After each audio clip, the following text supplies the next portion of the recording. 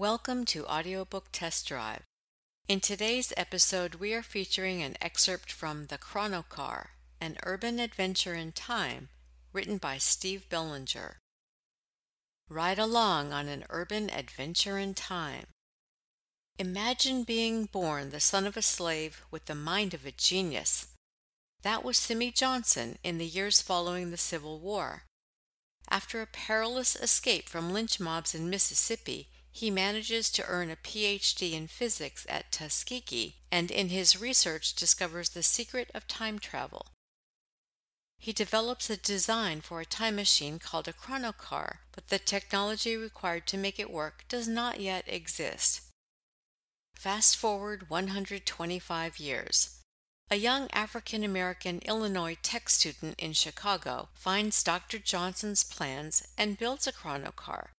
He goes back to the year 1919 to meet the doctor and his beautiful daughter Ollie, who live in Chicago's Black Belt, now known as Bronzeville. But he has chosen an unfortunate time in the past and becomes involved in the bloodiest race riot in Chicago's history. And now for your listening pleasure, an excerpt from The Chronocar. Chapter 1, August 11th, 1888. Somewhere near Jackson, Mississippi. Strawboss called out, "Quitting time!"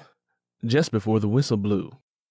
30 shirtless, exhausted men, their brawny bodies gleaming with sweat in the hot Mississippi sun, stopped what they were doing, not wanting to give the company a minute more than what they were getting paid for.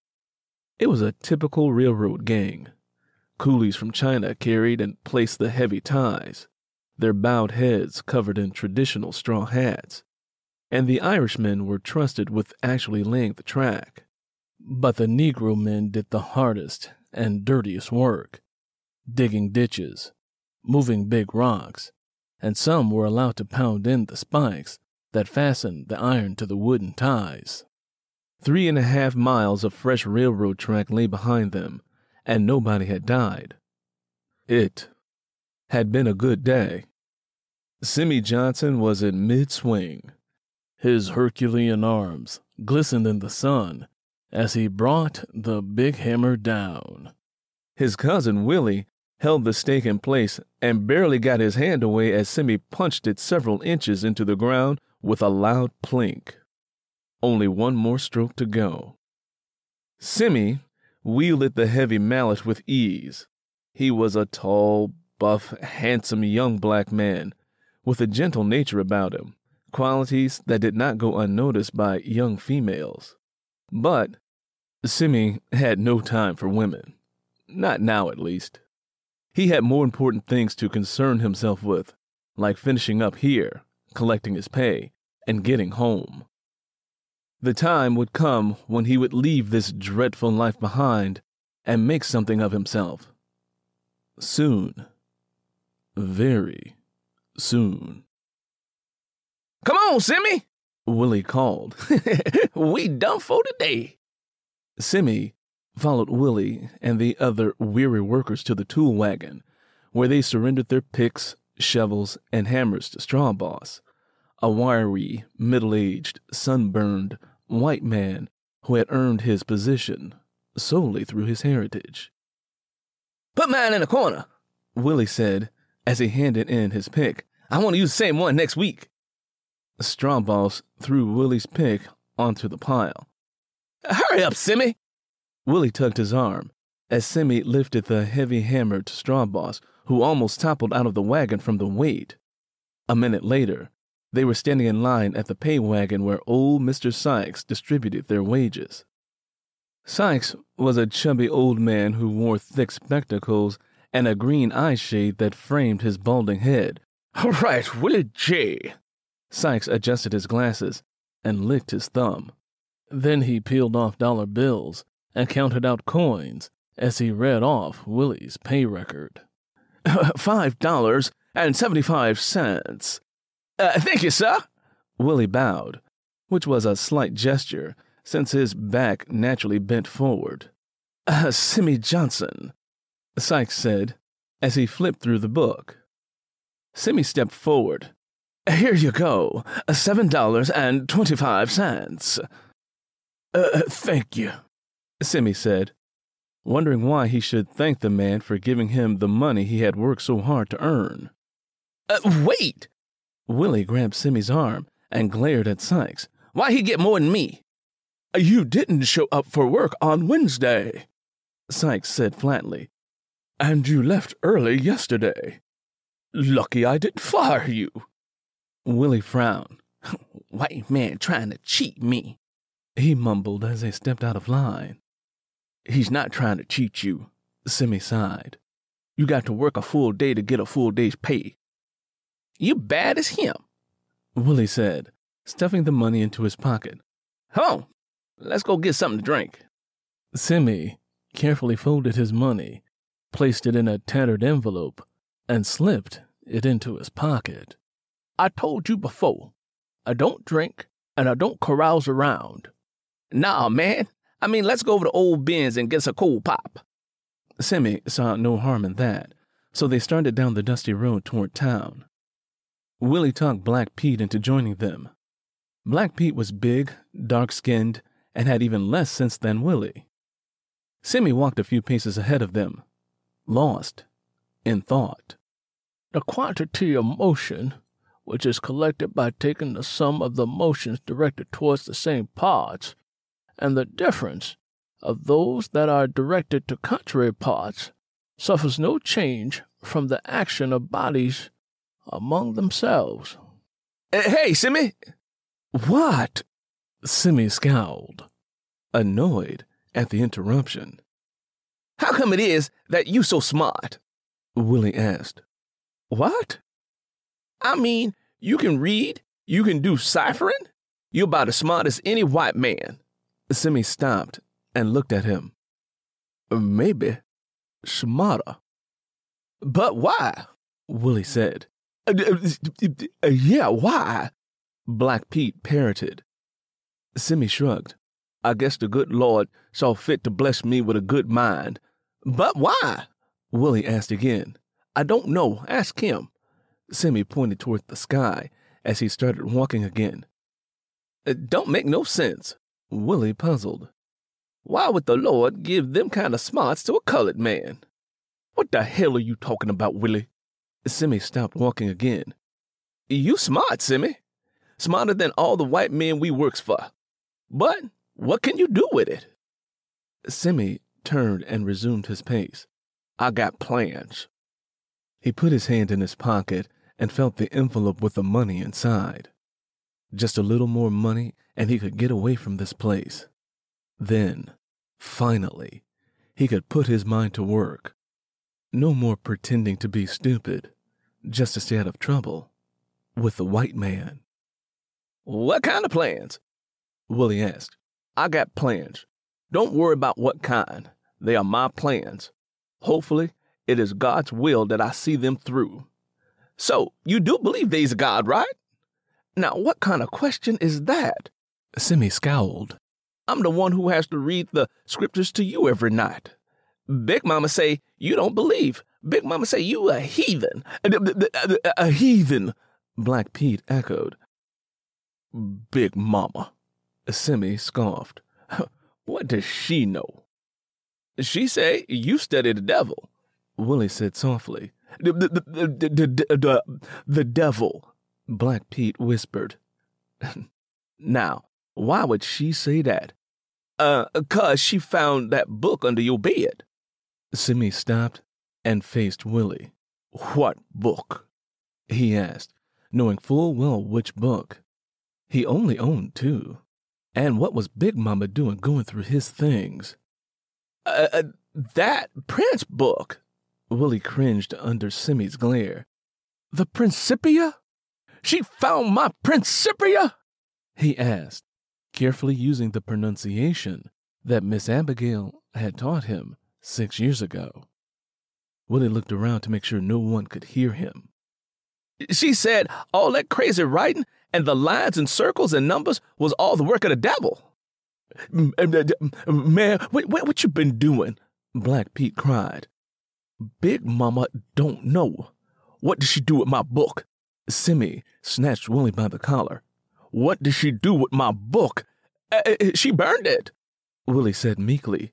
Good thing, Black Pete said. Shut up, Pete, Simmy bellowed, and Black Pete cowered away. She burned my book? He imagined his prized possession aflame. One of the most important things he owned, the thing that sparked his dream of starting a new life. He felt a tightening in his gut. She said it was the work of the devil and that it was going to ruin your soul. She burned it to protect you, to keep you and all the rest of us from going to hell. She burned my book, Simmy roared as he raised his fist. Don't hit me. I didn't do it, Willie cried. Big Mama did. Simmy released Willie and tried to calm himself. His Principia. He had had that book since he was 12 years old when he rescued it from the trash behind the town library. So what if the pages were tattered and the cover was torn off? It was his book. He had begged Miss Abigail, the teacher at the white children's school, to teach him to read, just so he could discover what the book was all about. After he breezed his way through all of the readers and textbooks she had, he showed her his Principia. She looked at it and dismissed it as nonsense, which Simmy found to be odd, since she had heard of it and even knew the correct pronunciation of the title. It turned out she had never actually seen a copy of it before, and young Simmy was able to understand it all better than she could. And the knowledge, the wisdom. Written 200 years ago by Sir Isaac Newton, a genius of a man. It was as valuable to Simmy as the Bible. For 6 years he coveted that book, and now Big Mama, in her senile ignorance, had destroyed it. Fortunately, Simmy had it all memorized. What about the rest of my stuff? Simmy growled. I don't know. All I saw was the book.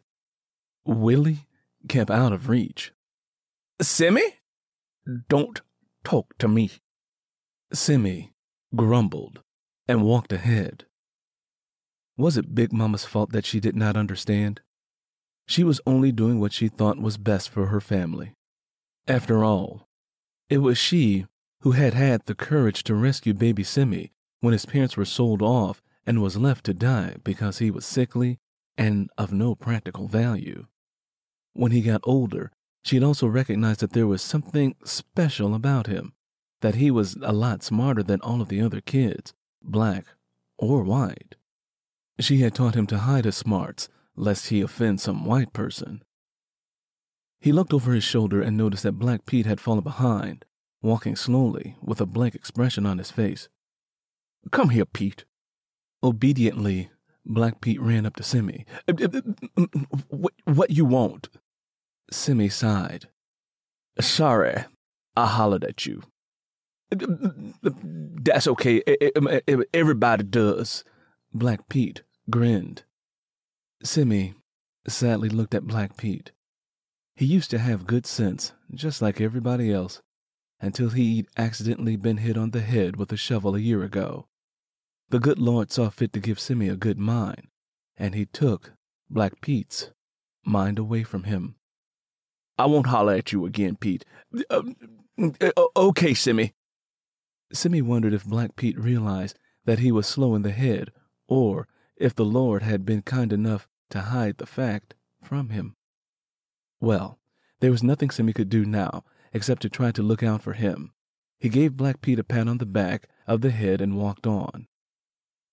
Soon, he was again lost in thought. Recalling details from his beloved Principia made dealing with this terrible world a little less painful. If bodies, anyhow moved among themselves, are urged in the direction of parallel lines by equal accelerative forces, they will all continue to move among themselves after the same manner as if they had been urged by no such forces. It was twilight when they entered the small town with its dilapidated wooden buildings and dirt path. Only a couple of men were sitting on the porch of the saloon on the side of the road. The general store, an old house of gray weathered wood, sat in the middle of it all. The upstairs windows were boarded up. A couple of rocking chairs sat on the porch, and rusty metal signs advertising cigarettes, booze, and soft drinks hung on the outside. They walked up the steps, and the proprietor, a short, wrinkly old white man with a scraggly beard, came out to meet them at the door. "You know you boys can't come in here," Old Ben said, chewing on a corncob pipe. "We just want some cold pop." "All yes." "Yes, sir," Willie bowed. "Okay, 3 grape pops. Wait here." Old Ben disappeared inside. I don't like grape," Black Pete protested. "I like orange." "White man thinks all we like is grape. Then grape pop is what you get," Willie admonished. "Okay, Willie," Black Pete said. Simmy shook his head and sighed when Black Pete and Willie performed like cowering coons in front of this dim-witted old white man. It was going to be up to Simmy to get out of this stinking hole and make something of himself so that black people could hold their heads high in the future. Well, his descendants, at least. Old Ben came back with 3 sweaty bottles of purple liquid. "That'll be 6 cents. The sign says a penny a bottle," Simmy said flatly. 6 cents, Old Ben repeated. Simmy gave the old man 6 pennies. It took a moment for Old Ben to count the money. "All right now, you boys go round back and drink that, you hear?" "Yes, sir." Willie bowed again. Old Ben went back inside while Willie and Black Pete made their way behind the store. Simmy gazed at the darkening sky. While other men dreamed of freedom or wealth, Simmy dreamed of stars and planets, and of time and space, and how it all worked according to Mr. Newton. The full moon was high, surrounded by a sprinkling of tiny lights. One very bright star was just a little to the left, the brightest one in the sky. Simmy knew it wasn't a star. It was the planet Venus, orbiting around the sun, just like Earth. "That Mercury and Venus revolve around the sun is evident from their moon-like appearances. When they shine out with a full face, they are, in respect of us, beyond or above the sun. When they appear half full, they are about the same height on one side or other of the sun. When horned, they are below or between us and the sun, and they are sometimes, when directly under, like spots, traversing the sun's disk." He took a sip from his bottle. Amazing, the planets, the Earth, all revolving around the sun, thanks to an almost magical thing called gravity. "The planets move in ellipses, which have their common focus in the center of the sun, and, by radii, drawn to that center." "Boy, what in the hell do you think you're doing?" What?" Simmy looked down to see Old Ben's scowling face. "I told you to drink that around back. You think you can do what you want around here, nigger?" He slapped the bottle from Simmy's hand, and it rolled down the dirt road, leaving a trail of foamy liquid. I'm sorry. I'm sorry." Simmy, a giant of a man compared to Old Ben, backed away. "I'll just leave, all right?" "What's going on over there, Ben?" A young white man stepped out of the saloon and crossed the road. He told me to drink the pop around back, but I forgot. I started drinking it here. I made a mistake. I'm sorry," Simmy said as he glanced over at Willie and Black Pete, who were peeking around the corner of the building. Terror shone in their eyes. "Ain't nobody talking to you, boy. Shut your nigger mouth," the man said. "He disrespected me, Jed. What's gonna hit me, too?" "That's not true," Simmy protested. "You calling old Ben a liar?" Jed growled. "You just one smart-ass nigger, ain't you? I'm going to have to teach you a lesson. Jed unbuckled his belt and yanked it out from his belt loops. Now, take your pants down. I'm going to give you a whipping you ain't never going to forget. Simmy's head was spinning. Willie and Black Pete were long gone. Other white men looked out of windows and peeked out of doorways. Just accept the humiliation and take the whipping, he reasoned, but he knew it would not end there. Simmy was bigger and stronger than Jed, and could probably handle 2 or 3 men like him, but he knew if he was not very careful, he would be hanging from a tree somewhere in the woods before the night was over. He needed to think fast. I said take your pants down, boy. Jed reached over and pulled Simmy's pants. To every action, there is always an opposite and equal reaction. Simmy planted a huge fist in Jed's face. Blood splattered. Jed fell to the ground and lay motionless. Old Ben shrieked, You killed him! You murdering nigger! You done killed Jed! Just knocked him out, Simmy said quietly. He'll be okay. You killed him!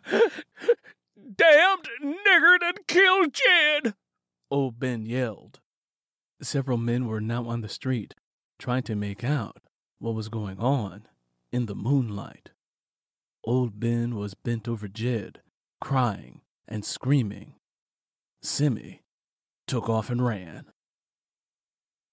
This was every Negro man's worst nightmare, and one Simmy had lived with every day. It was damned near impossible for a black man to not get into trouble. It had been 23 years since the war had ended, and his people were supposed to be free. But the South was still a very dangerous place for a black man. He had managed to avoid problems up until now, staying to himself and prudently taking the insults and abuse when they came.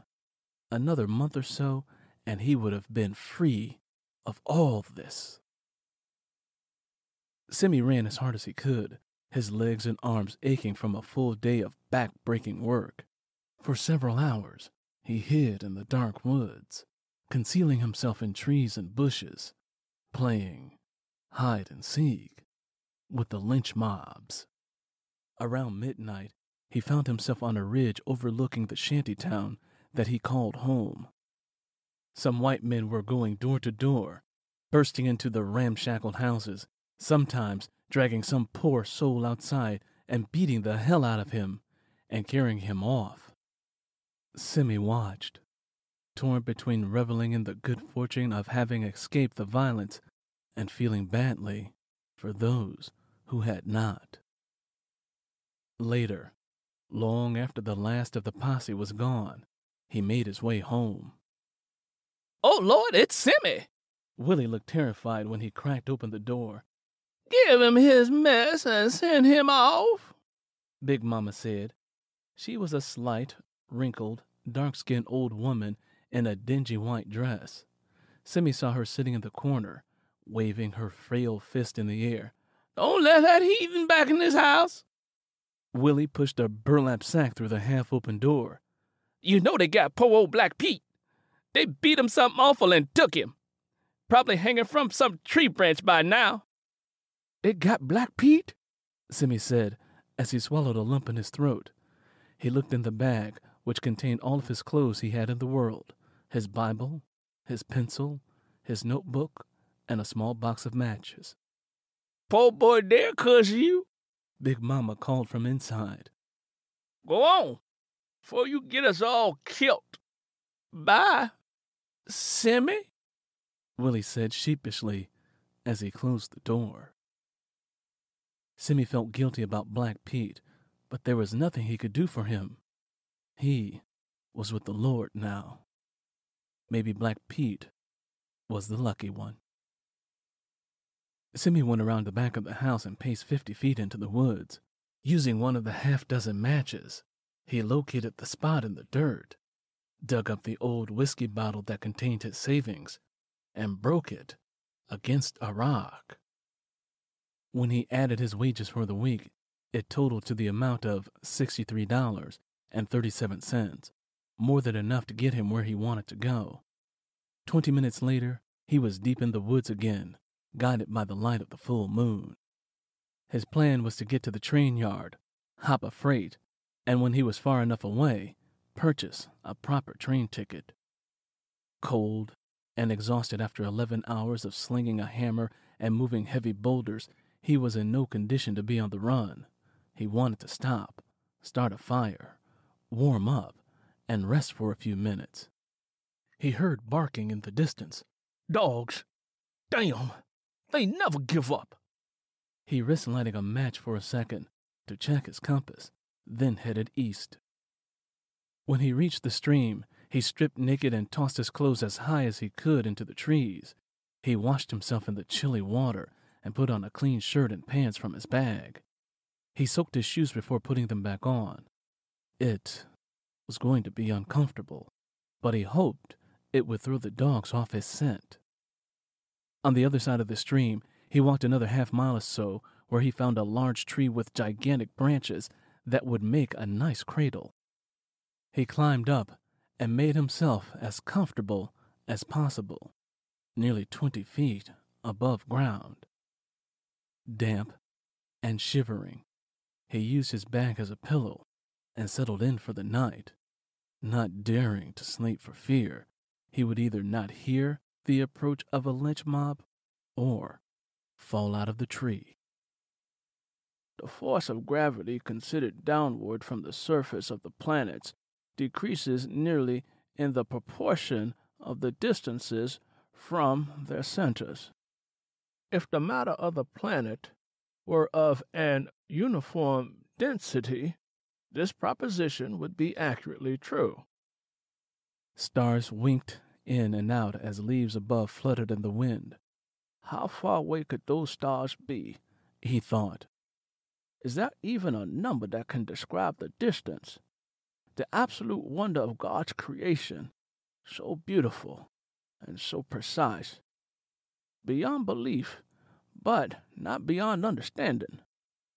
From the planets and the stars in the sky to the leaves on the trees, men can understand. Simi felt that he could understand if he had had the chance to read more and learn. There had to be so much more than in the Principia. How much more knowledge had been acquired in the 2 centuries since Mr. Newton? Perhaps he would still get the chance if he could get the hell out of Jackson alive. So long had he saved his money and planned. Just a few more days, and he would have left anyway. If only he had not been forced to punch that white man. Maybe he should have just swallowed his pride this time and bowed and shuffled like a good nigger. If only he had gone around the back of the store with Willie and Black Pete. If only he had just gone straight home after work like he usually did. He'd be sleeping in his warm bed now instead of perched, cowering, wet, and cold, in a tree. Black Pete would still be alive too. Absolute true and mathematical time of itself and from its own nature flows equably without regard to anything external, and, by another name, is called duration. What if he could go back? Back to the time before the encounter with old Ben and Jed. The choice to go for that fateful bottle of pop was like a fork in the road. That simple choice had completely changed the course of his life. Was it possible to go back to that fork? Was there some way he could go back, knowing which choice was best, and forego the cold drink for the safety of home? Was that somehow possible? Off in the distance, he heard a dog howling. Simi lay quietly as the baying got louder. They could not have possibly followed him here. Could they? Come on, Pips! Simi heard a man talking to his hound. I know you smell him. You got him, don't you? Simi trembled when the dog ran up to his tree, barking wildly. Yeah, you got him, Pips. The man yanked the dog back and yelled up the tree. "You up there, nigger? Might as well come down if you is." Simmy held his breath. Was this it? Was this the end? "All right, boy. I gave you a chance. I get just as much for you dead as alive." Simmy heard him cock the rifle. He closed his eyes and tensed his muscles. "Lord, thy will be done," he prayed to himself, waiting for the sting of the bullet. Bang! There was a rustle in the tree above. Something fell and hit Simmy's chest. Startled, he brushed it off and heard it fall to the ground. "The hell is this? Peps, it's a damn squirrel, you stupid biscuit-eating bitch! We ain't out to get no damn squirrels!" Peps went wild, yelping and trying to climb the tree. "Get back here, you good-for-nothing!" The dog squealed as the man yanked him by the rope around its neck. "Gonna pay a lot of money for that nigger's ass, and you goddamn chasing squirrels. Come on!" The yelling and barking grew softer as Simmy watched the bouncing light of the man's lantern disappear into the woods. The gnarled branches held him securely as he glanced up at the starry night one last time before falling asleep. We hope you enjoyed listening to this excerpt from the Chrono Car. If you would like to hear the entire audiobook, it can be purchased at Amazon.com, Audible.com, and iTunes.com.